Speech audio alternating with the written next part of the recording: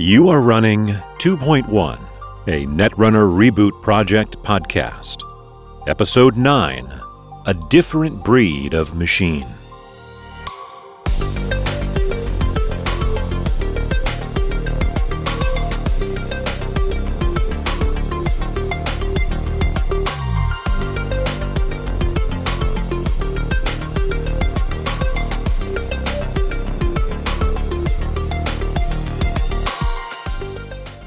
Hey, this is Remy. The title card this week is the new identity from What Lies Ahead, Haas Bioroid Stronger Together. It's an identity where all Bioroid ice has +1 strength. It's a 40-20 identity, that's a minimum deck size of 40 and an influence limit of 20. So it's not a very good identity. It doesn't have a very good ability. But that's the flavor text on it, a different breed of machine. And that best fits in to the episode with the AstroScript pilot program segment at the very end, pulled from Worlds of Android. But I've also got an article for the Toolbox section about the structure of Corp decks and an Archived Memories article about evaluating the first turn of the game from the Corp perspective. I had less time this week than usual to prepare the episode, so I pulled in a couple of longer segments from articles that I've been trying to fit in for a bit and haven't been able to really find the right spot for them. So they're going to go in here this week. But we'll be preceding those 2 long segments by 4 shorter ones, which includes our first one right now.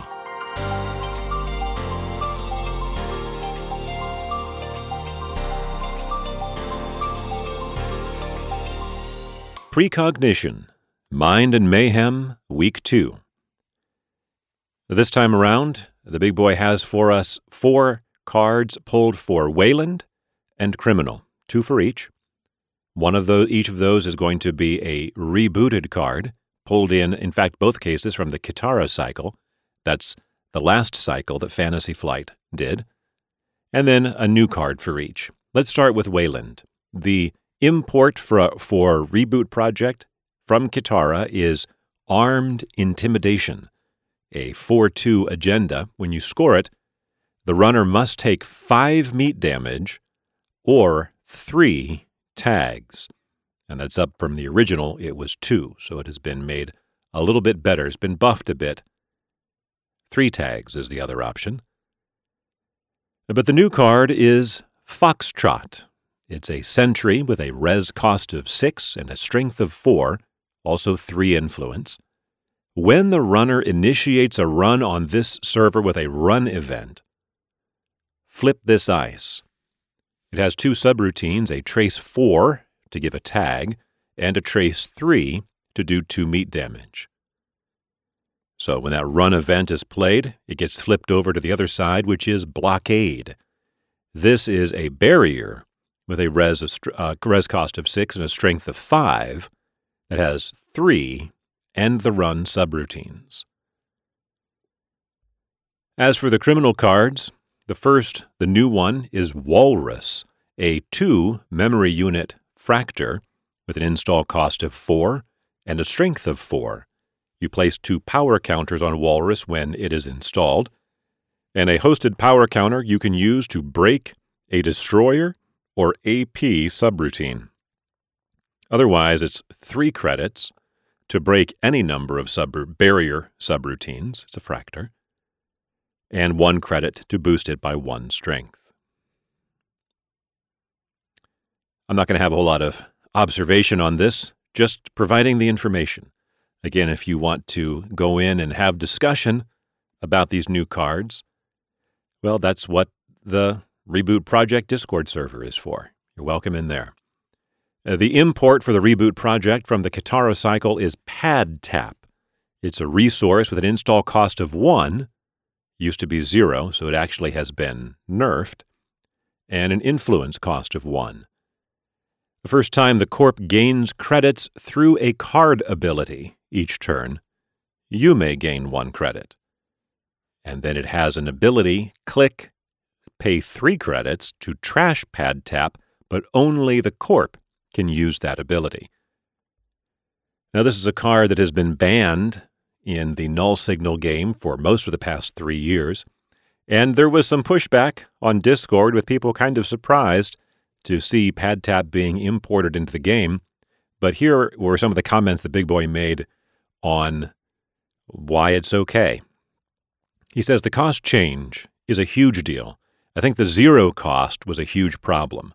When you nerf econ cards by 1, it changes the math a lot. So again, it used to cost 0 as a resource, now it costs 1.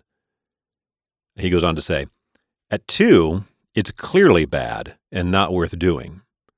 When I was tracking the money it was making by the end of each game, it was feeling totally reasonable.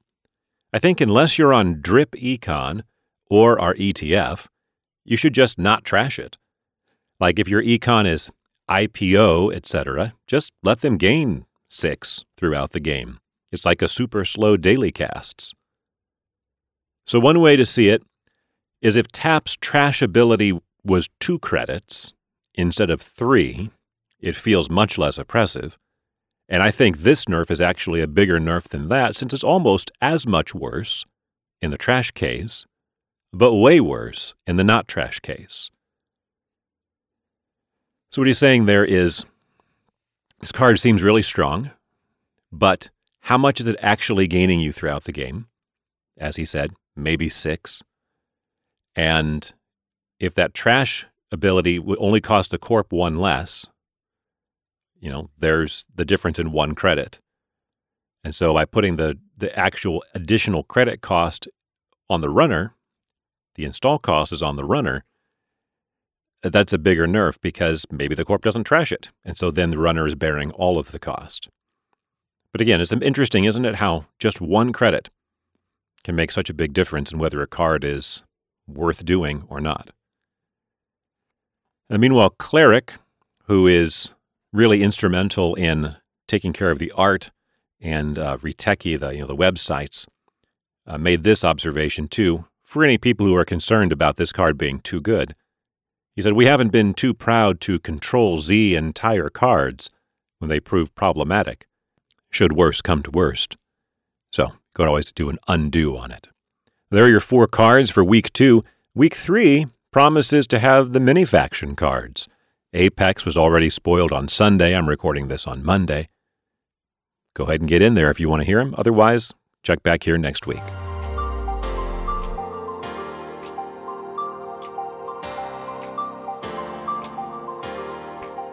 Anonymous tip: counting cards.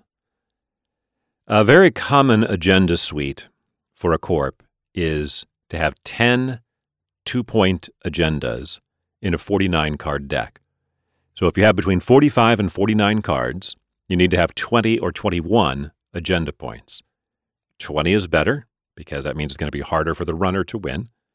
10 2-pointers means you don't have to deal with 3-pointers, which can be very hard to score.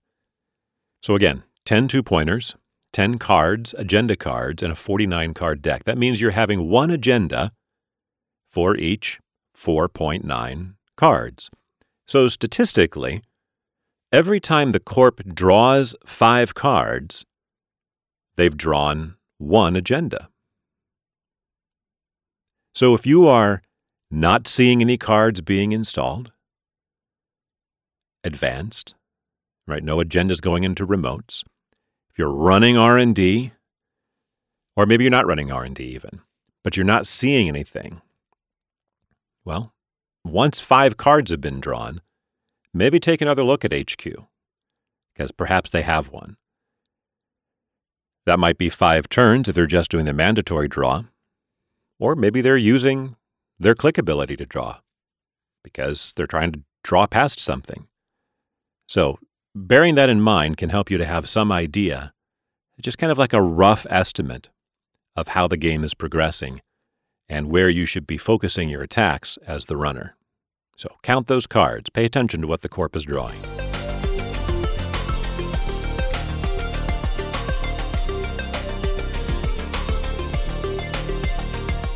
Sure Gamble. Parasite. Parasite is a 1-memory unit Anarch virus program with an install cost of 3 in the Reboot project and 2 influence. You install it on a resed piece of ice. That ice has -1 strength for each virus counter on Parasite. If it ever reaches 0 strength, it gets trashed, and so does Parasite. When your turn begins, you get to put a virus counter on Parasite. So as the game goes by, let's say you put it on a wall of static. I don't know why you would do that, but let's say you do. Put it on a wall of static. It gets its first virus counter the next turn. And then 3 turns down the line, wall of static disappears. Put it on something that costs only 1, like Ice Wall, and it only takes 1 turn to make it go away. Or, if you're Anarch and you're bringing along Data Sucker, just takes 1 Data Sucker token and you blow up that ice altogether. Or, if you're Anarch and you're using fixed strength breakers, like Yogg will break anything that's 3 strength for free. Well, so look at something like Victor that costs 4. Just get that 1 Parasite counter on there, and now boom, Yogg runs right through it. Parasite is it's a key part of Anarch's ice interaction suite. But it also, any other faction that has expensive breakers, especially if they cost more than 1 to boost strength, like right there are some where you have to spend 2 credits to raise 1 strength. Well, Parasite's might be, it's pretty expensive at install cost of 3, but it's only 2 influence, or there might be situations where that's a useful thing. In fact, as we learned when going through the nerfs to the cards in the core set, a Desperado was specifically nerfed, had its memory unit taken away, so that it would be harder for Criminal to use those Anarch tools. Although I think that case was more Data Sucker than Parasite. But still, Parasite is a nice way, a simple way to deal with low-strength problem ice, especially things that might be traps or you've lost your breakers. If you have Deja Vu and you have multiple Parasites, of course, you can pull back more than 1 at a time. And then here is something that maybe indicates how long I've been away from the game.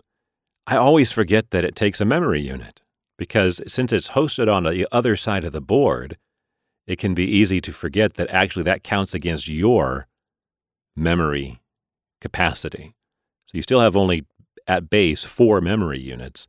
Parasite takes up 1 of those, or if you have 2 out, or 3, potentially, that's all drawing off of your memory.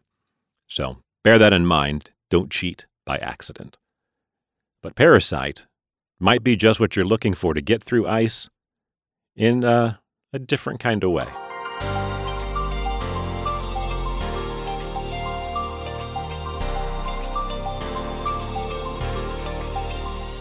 Data Sucker. We're going to analyze different elements of the game here. We've done this a few different times with the different ice and the icebreakers. I wanted to take a little bit of time and talk about consoles. Consoles are a unique type of hardware because you can only have 1 installed. So each console is unique, but it's also that hardware subtype is unique in that you can't have 2 consoles installed at the same time.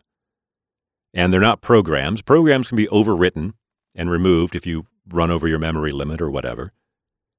But there's no simple way to get rid of hardware, unless you have something like Aesop's Pawn Shop around. Now, the way that's conveyed in the game is the weird text on the card that says, limit 1 console per player. I've always been confused by this. So if you're listening to this and you have a really nice explanation for why this is the best way to phrase this, please let me know. Post on in the Board Game Geek, post on the Discord, send me an email, whatever.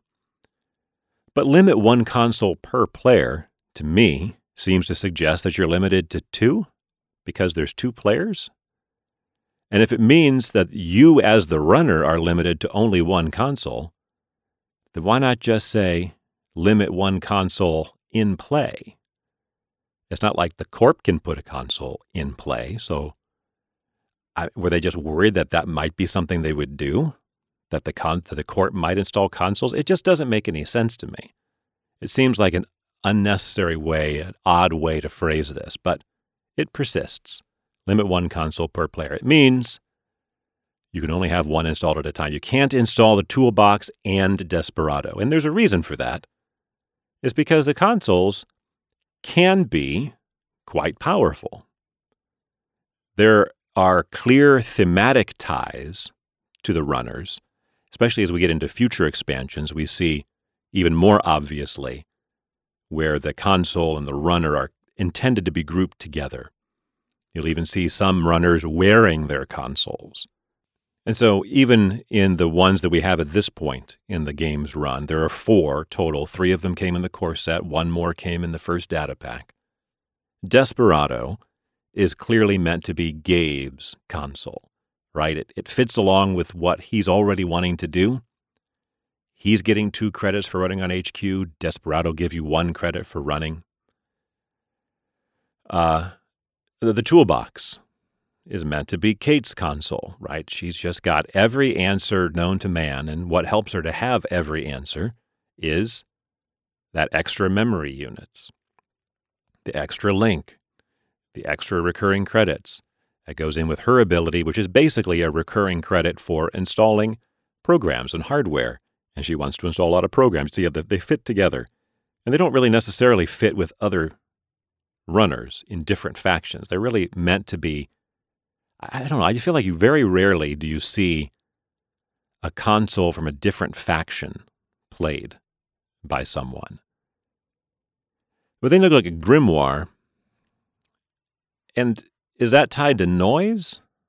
Well, the fact that the flavor text on Grimoire is Wizard, saying My Little Book of Magic Spells, seems to suggest that it's Wizard's console, and yet the ability pairs really well with Noise's ability, the fact that it puts out an extra virus. So maybe that one isn't necessarily tied to a specific runner. And then, of course, in What Lies Ahead, Anarch received another console, Spinal Modem, which gives you an extra memory unit, 2 recurring credits for breakers, but the downside is a successful trace made by the Corp will give you brain damage during a run. In some ways, I guess there's some similarities there between Spinal Modem and Cyberfeeder. Cyberfeeder gives you a recurring credit. They both plug into your head. StimHack also plugs into your head and gives you a brain damage. So there's some thematic synergy, maybe anti-synergy between those cards. Anyway, so there's only 4 consoles at this point in the game, but there are only 20 in the entire Reboot Project card pool. Now, in the Fantasy Flight Null Signal card pool, there's actually 48 consoles, but still it's not a ton of variety. Although, like I've said, you'll often want to have one because they really tend to feed in. There's usually a console as the game develops. The console tends to feed into what you want to do, even here in the core set. Maybe not so much with Toolbox, it's really expensive. But Desperado, there's probably no reason you don't want that as a criminal. And Grimoire, if you're using viruses, to me, it seems like a pretty obvious thing.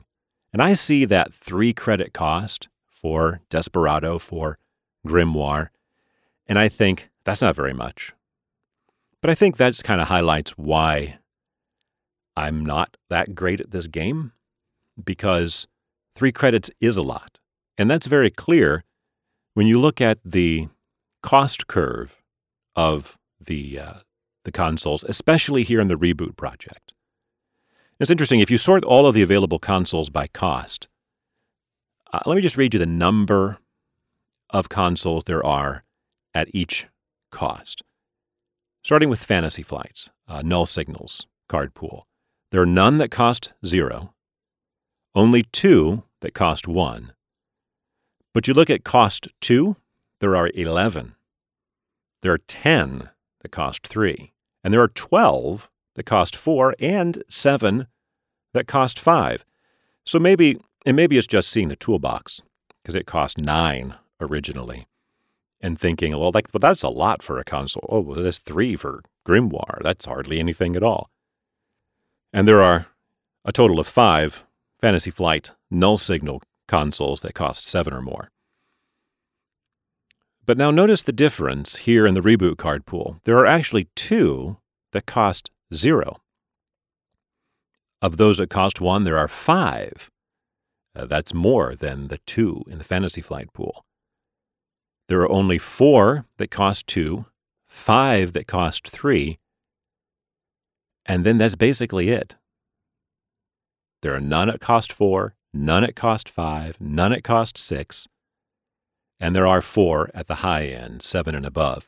But even there, they are costs 7, 8, 9, and 12, whereas in the full card pool, it's 8, 8, 9, 11, and 18 for Monolith. So the fact that you really have a skewing toward the low end of the scale, where 80% of consoles in the Reboot project cost 3 or less, whereas that's true for less than half of the Fantasy Flight Null Signal card pool, suggests that there's kind of a general overcosting of consoles in that larger card pool, in the 2.0, 3.0 card pool, as opposed to the 2.1 Reboot card pool. And the fact that 3 is basically the high end, aside from those 4 expensive ones, also suggests that 3 credits kind of is a lot for a console and should be thought of as being a lot for a console. Are you getting your 3 credits worth back? Which I guess is even more true if you're looking at the toolbox's 7 credit cost. So I don't really have any other deep insights about consoles than that, although if you have any insights into that, once again, feel free to share with me.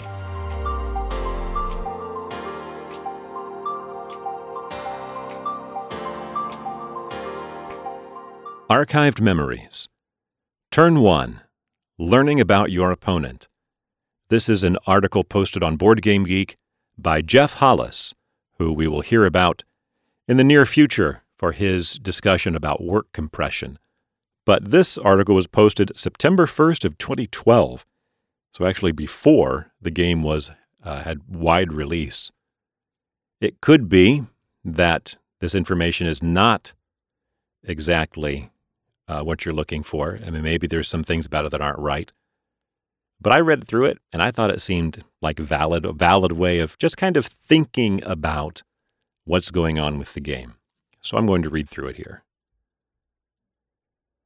One of the really interesting things about playing ANR is the numerous opportunities you have to gather information about your opponent and how best to calibrate your play against him. The first couple turns are a wealth of knowledge if you know where to look for it. For instance, consider the following scenario and the runner's response to it. On your first turn, you create a remote server, cover it with ice, and then also play an ice in front of your HQ.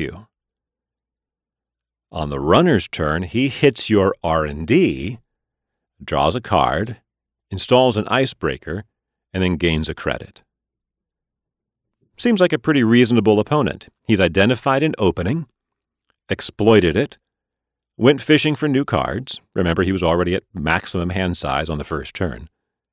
Played an icebreaker. Perhaps it's for the ice. You may or may not be drawing next turn. And then he's picked up some credits. All in all, you haven't learned too much. Now consider the second opponent. He draws a card, installs a breaker, gains a credit, and then runs on R&D. Like the previous runner, he's identified an opening and exploited it, but not as much as he could have.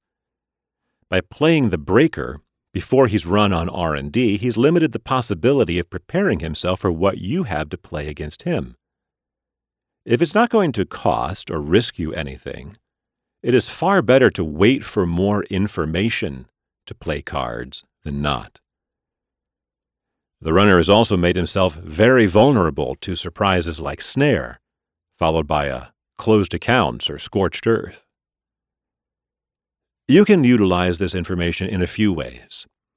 If you have HB ice, ideally out of faction, you can probably exploit him with it in the early game and lay it down as if it were a non-HB ice.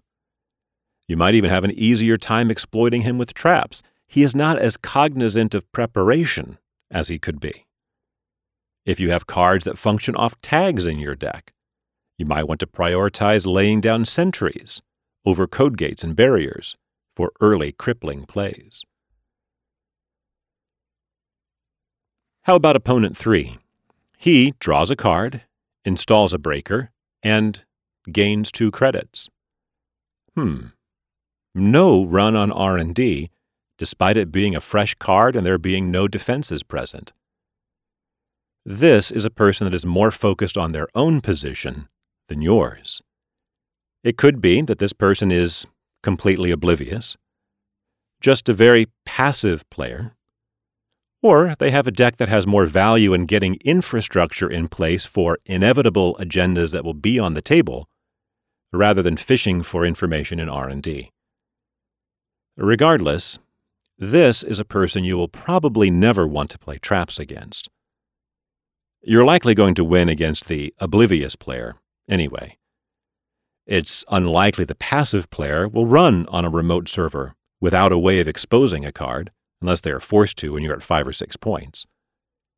And the third type of player will probably have such a strong engine by the time they start running that traps simply won't faze them. On the plus side, this is also probably an opponent you can aggressively score some early agenda points against. You might even consider laying agendas down behind unresed ice you cannot afford. Unresed ice your opponent already has an icebreaker for, or unresed ice that doesn't even end the run. Note, you would probably only want to try these sorts of plays in early game, and not with a 3-point agenda unless you are very confident from prior games about your opponent's dispositions. Let's consider opponent 4. Click 1, he runs at HQ. Wait, what? There's ice on HQ, ice on your remote server, but no ice on R&D, so what is this person doing? This is a really interesting play. Also, note that it's pretty safe. There's not a whole lot of ice under cost 5 that can do serious damage to a player with no programs and 3 actions left. Neural Katana, Data Mine, Shadow, Victor, and Enigma are your worst-case scenarios, none of which are really too bad first turn given their res costs and the fact that the corp has only 5 credits. There could be a few things going on, and possibly all. He could be indirectly testing if there is an agenda in your remote server, and if you would be able to res its protecting ice if you resed your ice on HQ. He could be trying to deny you income for later game exploits. You will probably not want to lay down any agendas in remote servers unless you are certain you'll have the money to fully advance them by next turn. Build larger than normal remote servers and limit yourself to a single fortress for scoring agendas. It may be costly to add extra layers to a remote server, but your opponent will pay more in the long run for having to repeatedly break all the ice, whereas you will only have to pay the initial res and placement costs. He could be trying to fish for information specifically about your defenses, in which case expect numerous 1-of icebreakers and 3x special order. You can expect your ice to become outdated pretty quickly. Like the prior case, you will have to work around this by building up larger than normal remote servers. Or it could simply be this person is very aggressive. Don't bother trying ice bluffs, but you may want to be a little more aggressive with traps in light to moderately protected servers. Consider the next opponent. Click 1 he draws, click 2 he runs on HQ. You can be a little more certain that his actions are being dictated by the cards in his hand rather than an overall guiding strategy. For example, my ultimate goal is to deprive you of income. Expect perhaps 2 account siphons in his deck, but not 3. Maybe this is a feint with Sneak Door Beta. He's trying to get you to spend resources on a location he never intends to run against. The dilemma, though, is if you don't res the ice, he probably won't spend resources on Sneak Door Beta. Consider opponent 6. Click 1 he runs on your remote server rather than HQ. Again, this opponent could be attempting to deny you of resources. His thoughts could be, if my opponent doesn't res the ice, maybe I will trash an Adonis or a pad. Note, though, that both are pretty poor, unresed trash options. If you are trashing an unresed pad, you are more or less subjecting yourself to a 4-credit closed account that also costs you a click. Not a great play. Better to wait until next turn and see if he reses it. Double note, this is a less awful option if the pad is in hand, Corp has only 2 or 3 cards, and the runner can successfully make another run on HQ. Perhaps the runner is aggressively looking for your agendas and trying to put you on the defensive. There are possible merits to doing this over attacking the HQ first, mainly if you, as the Corp, are playing Wayland and have a higher than otherwise chance of running less than 3-cost ice that can end the run, like Ice Wall. Or if you are HB and now have 6 credits to res 2 3-cost end-run ice.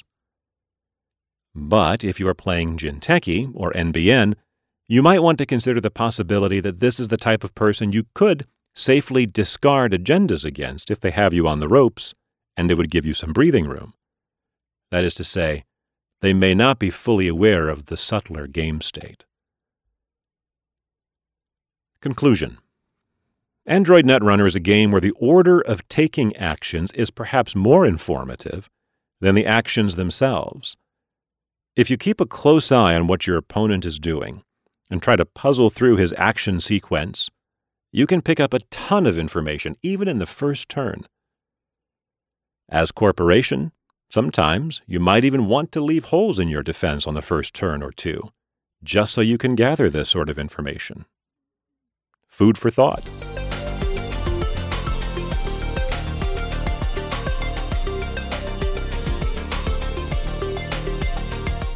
The Toolbox. Structure of a Corporation Deck. This article is dated January of 2019, although it was originally in Spanish on the site from earlier in 2017, and in fact, even before that is referred to as being an updated version of the article, so perhaps it was written in 2015, 2016, and then updated later. The author is Eric Twice, and his website is erictwice.com. And I just think it's interesting to think about numbers when you're putting a deck together, to think about how many of certain cards you want, and thinking about this sort of as a nice and fairly simple way to sort through the probabilities that are inherent in a game like Netrunner. All good decks begin from a good core of cards. No matter how good our ideas are, if we don't have enough money, or too many of our available slots are spent on ice, our deck is doomed to fail. In this article, I'll explain how to build corporation decks that are both solid and functional, with the goal of creating working decks that we can work on later. Why 49 cards? Netrunner allows only 3 copies of each card, and no matter what the goal of our deck is, some cards will be better than others, so ideally we will have the highest amount possible of good cards compared to not-so-good ones. This means it's best to play the minimum possible number of cards, 45. However, the corporation in Netrunner must also worry about the number of agendas compared to the overall size of the deck, and we can reduce that number if we increase the card number from 45 to 49 cards. This is a small sacrifice as far as card quality is concerned, but the game is designed for it, and our numbers fit better, so practically everyone plays 49 cards. Magic numbers. Like in all card games, and perhaps because Richard Garfield was a mathematician, there are several key numbers that can help us build a deck in an easy and painless way. 2. First copy with the arrival of the mid-game. Recommended for cards we don't want in multiples, see source. Cards for the mid and late game, traps. Ice we don't want 2 copies of at the same time, Draco. Or that we don't want cluttering our hand at the start of the game, Janus 1.0. 3. Common in the early game, second copy with the mid or late game. Recommended for any card useful in multiples. That is a priority for the runner to trash, San City Grid, or that are key for the deck's workings, closed accounts. 5. Assured a copy in the early game, second copy with the mid-game. Recommended for any cards we want to see often, like Burst Economy, 3 Hedge Fund, 2 Beanstalk Royalties. Program Destruction, 3 Archer, 2 Rototurret. Or Upgrades, 3 Ash, 2 Red Herrings. 7. Assured a copy in the early game, second copy also found in the early game. Recommended for cards we need in our initial hand, cheap ice, or that we often need in multiples, expensive ice. 9. Assured 2 copies in the early game, third copy also found with the early game.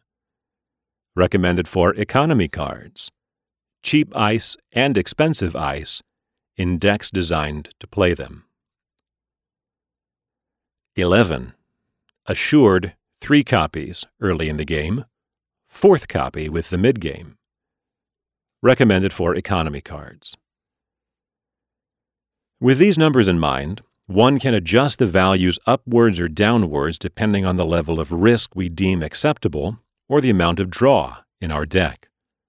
For example, I recommend playing 8 cheap pieces of ice instead of 7 because I prefer to play it safe during the first turns of the game. But I would rather lower that number to 6 if I play cards like Chum or Noro Katana. Structure of a corporation deck. Most corporation decks will look very similar to this: 9, 10, or 11 agendas, 12 plus economy cards, 9 plus for identities that generate credits, 18 ice, approximately, and as many tricks, traps, and other useful cards as remaining slots. Of course, not all decks are built the same. The infamous 6 ice Wayland got me in the Spanish Nationals, and the strange Jinteki personal evolution that plays 14 agendas works much better than it seems at first glance, but they are exceptions, and I find it easier to learn the rules of deck building before breaking them. Agendas. Our selection of agendas will determine the needs and advantages of our deck. Generally speaking, the higher the difficulty of scoring an agenda, the higher the number of traps, upgrades, and other deterrents like Scorched Earth we will need to score from safety, while decks packing smaller agendas will promote a more aggressive playstyle with a higher number of fast advance cards like Biotic Labor or San City Grid. Ideally, we should approach 7 points with our agendas since that's the winning threshold. 2, 2, 2, 2, 10 2-point agendas, 2-2-2-1, 9 2-point agendas, 2 1-point agendas, 3-2-2, 2 3-point agendas, 7 2-point agendas, 3-3-1, 6 3-point agendas, 2 1-point agendas. Barely used. Using 3-point agendas reduces the number of agendas the runner must steal from 4 to 3, which is risky for the corporation, but increases the pressure on his side as well, since they allow us to reach the point of the game in which every face-down card can lead to victory much faster. Economy cards.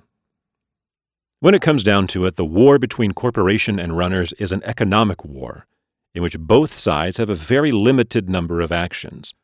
Hence, any card that benefits us in that aspect is more than welcome. My recommendation is to use at least 12 credit-generating cards. 9 if your identity gives you extra credits. Credits, not credits for traces or credits to advance ice. For example, 3 Adonis campaign, 3 Pad campaign, 3 hedge fund, plus Haas Bioroid engineering the future identity. We cannot risk running out of economy cards, or we will find ourselves in very difficult situations. So it's better to add a little more economy than strictly needed with cards that fill different functions, like Hostile Takeover or Pop-Up Window. That's an ice that's coming in a couple of packs. Cards that allow us to draw more cards are, strictly speaking, also economy cards, but to me, it's better to count them as tricks or extra economy cards than among those 12 economy slots. Ice. Cheap ice. All corporation decks need cheap ice to stop runs on HQ and R&D on the first turn of the game, and to force the runner to play his icebreakers. Hence, we will play 8 ice of cost 3 or lower, 4 or lower for HB, covering all ice types and that end the run. For example, 3 Ice Wall, 3 Caduceus, 2 Enigma. Another example, 3 Viper, that's coming later too, 3 Wall of Static, 2 Rototurret. Normally, the runner will refuse to spend credits on traces made during the first turns of the game, since he'll need his initial credits to get his economy running and play icebreakers. But using clicks to attack R&D with a Maker's Eye, or attacking an HQ composed of only 3 cards, is very common and can make you lose 2 points very easily. This is why I prefer to talk of Victor 1.0 as support ice instead of cheap ice. Big ice. The problem with cheap ice is that we would need lots of them to cost the runner a decent amount of credits, and that carries a huge cost in cards and installation costs, which is why it's recommended to have expensive pieces of ice, 8 or more credits, that are expensive to break on their own. Most decks will play 5 to 7 pieces of big ice, but it's not uncommon to see decks with more, or without any. Support and combo ice. Any piece of ice that requires other cards to work well can be considered support ice. For example, Bioroids and Chum are support ice. This kind of ice tends to have a great variety of subroutines and a very high efficiency. Most of them cost the runner more to break than it costs the corporation to res them. This is why the corporation will heavily benefit from playing as many of these pieces of ice they can once they don't need any more ice of the 2 previous kinds. Tricks, traps, and other useful cards. Don't let this last paragraph fool you. These are the cards that define a deck and that force the runner to play by the corporation's rules. Any card that isn't a piece of ice, an agenda, or an economy card forms part of this category. For example, upgrades, 3 Ash, 2 red herrings. Tag and bag, 3 scorched earth, 2 sea source. Kind of an abrupt end to the article, but that is the end of Eric Twice's Structure of a Corporation deck. I particularly liked the way of thinking about those magic numbers in the early part of the article, because it's how many of these do I need if I want to see one? Right? You can't have 5 or 7 or 9 copies of a card, but you can have 5 or 7 or 9 copies of a particular type of card that you want to see, like you mentioned, burst economy. Maybe if you have 5 burst economy cards, you're very likely to see one of those in the early game, even if they don't fill exactly the same niche. So I appreciated that perspective. And that brings us here to the closing part of the show. Many of the cards discussed in this week's episode are linked in the show notes. I say many because if I try to link all of the cards mentioned in the show notes, I run out of space. iTunes only allows 4,000 characters in their show notes section, and I learned a few episodes back that it's easy to run up against that limit if you're linking to a lot of Retechie DB cards.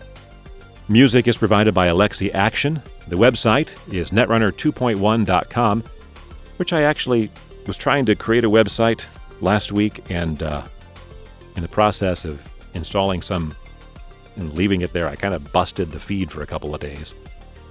Oops. Anyway, right now it's still redirecting to the Reboot Project homepage. You can play online at retechie.fun, but if you want to find people to play with, again, come to the Discord. You can find me there. My name is Auberman. I've got this 2.1 group that you're welcome to join. If you want to see when we play, we have a regular play night. Look in there, check the Board Game Geek thread, or you can email me, anreboot2.1@gmail.com. In the AstroScript pilot program coming up last week, we began the introduction in the Worlds of Android book. This introduction is quite long. It'll take us quite some time to get through it. That particular article was focused on androids. This week, we focus in particularly on an overview of the Bioroid part of that equation. Clones are also considered androids. There are 2 short articles about Haas Bioroid entitled Engineering the Future and Infinite Frontiers. Recognize those taglines? Anyway, that's coming up after the closing credits. Thanks for listening. See you next week.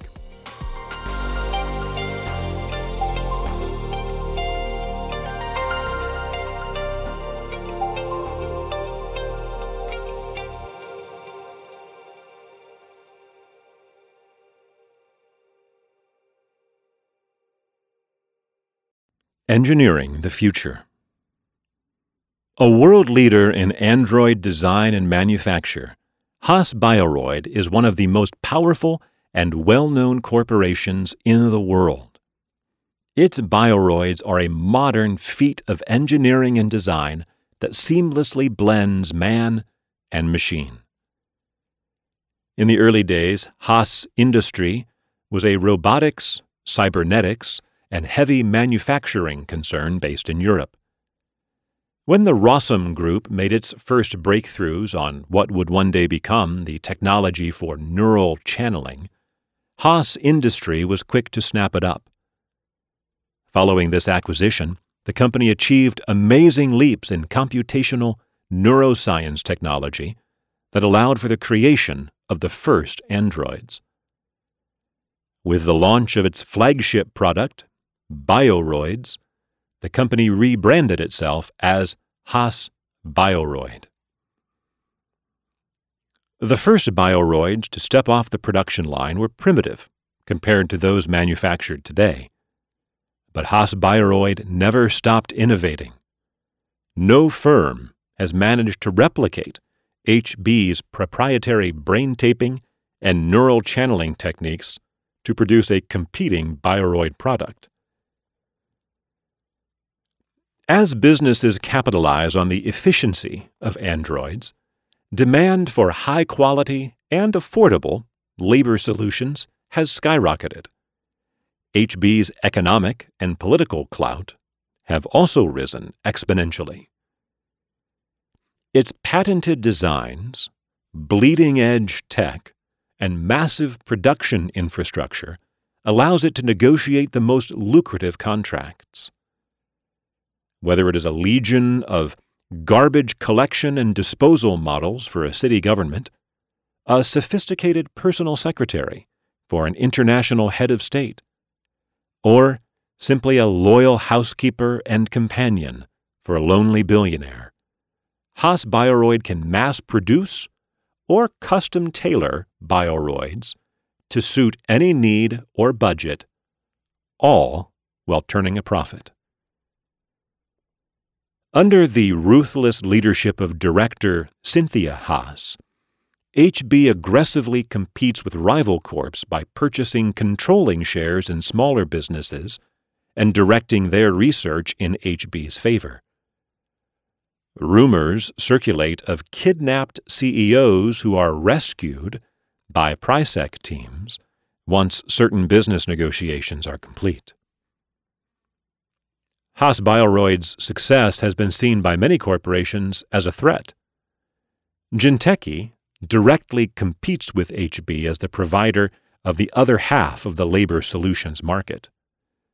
Tales of corporate sabotage, espionage, and wet work run in the scream sheets with regularity, despite the efforts of both corporations' PR departments.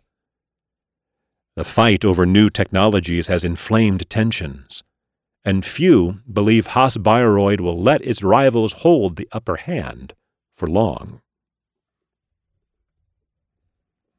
Infinite Frontiers. Bioroids have become a permanent fixture in our society.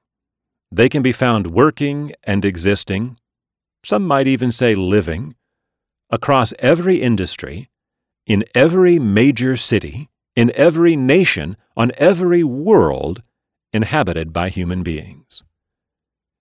Introduced some 20 years ago, thanks to the breakthrough work on neural channeling, the Bioroid swiftly grabbed the public's attention.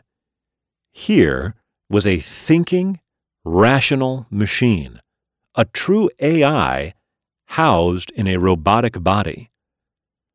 Almost immediately, opinion on Bioroids divided sharply. Some people feared and mistrusted them.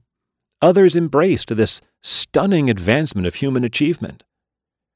And a third group felt humanity had finally gone too far. As Bioroids became increasingly prevalent, those opinions crystallized into distinct social and political groups, each determined to prove the others wrong, often by violent and destructive means. So far, the Bioroid has endured and become one of the single most recognizable features of modern life. Modern Bioroids still follow the same basic template as their early forebears. A complex optical network simulating a human connectome is linked to a more standard quantum computer system. Together, they form the Bioroid's brain and allow it to think and learn in a fashion very similar to a human. A combination titanium polycarbonate chassis houses the brain, forming the core of the Bioroid. Most often these chassis take a humanoid shape. Although models of differing physiques do exist, these are mostly designed for use in extreme environments or for specific tasks where only 2 arms or legs might be a detriment. In recent years, Bioroid designers have begun experimenting with increasingly human-seeming Bioroids, such as the Adonis and Eve models. But most Bioroids avoid the so-called uncanny valley effect by not trying to seem too human in the first place. HB's engineers implemented a number of features to give Bioroids a robotic feel, the most notable of which are the gaps in the synth skin that expose the metal beneath. Such design considerations allow humans to interact with Bioroids without feeling like they're in the presence of anything other than a machine. There are hundreds of unique Bioroid models, each of which is custom designed to fulfill one or more functions. Some Bioroid models were developed to perform menial and manual labor, to act as chauffeurs and serve as bodyguards. Others excel in high-risk fields where human life would otherwise be in danger, such as the Steger miners or Rex search and rescue models. There are even bioroid models that fill roles requiring skilled laborers or advanced education, such as the ALEX model of investors and financiers. Even more traditionally biological professionals, such as those in the oldest profession, can be replaced by bioroids, as the Adonis and Eve models prove. With recent advancements in brain mapping, increasingly sophisticated models are entering the market, including the prototypes Floyd 2X3A7C and Drake 3G I2RC assigned to the New Angeles Police Department. NBN has commissioned specialized Actroid models, which have appeared in award-winning films and at the hit show Friendship Upgraded. As this surge continues, many experts are asking how long will it be before the first bioroid politicians or CEOs appear. It is a question that many are unable to answer without some trepidation.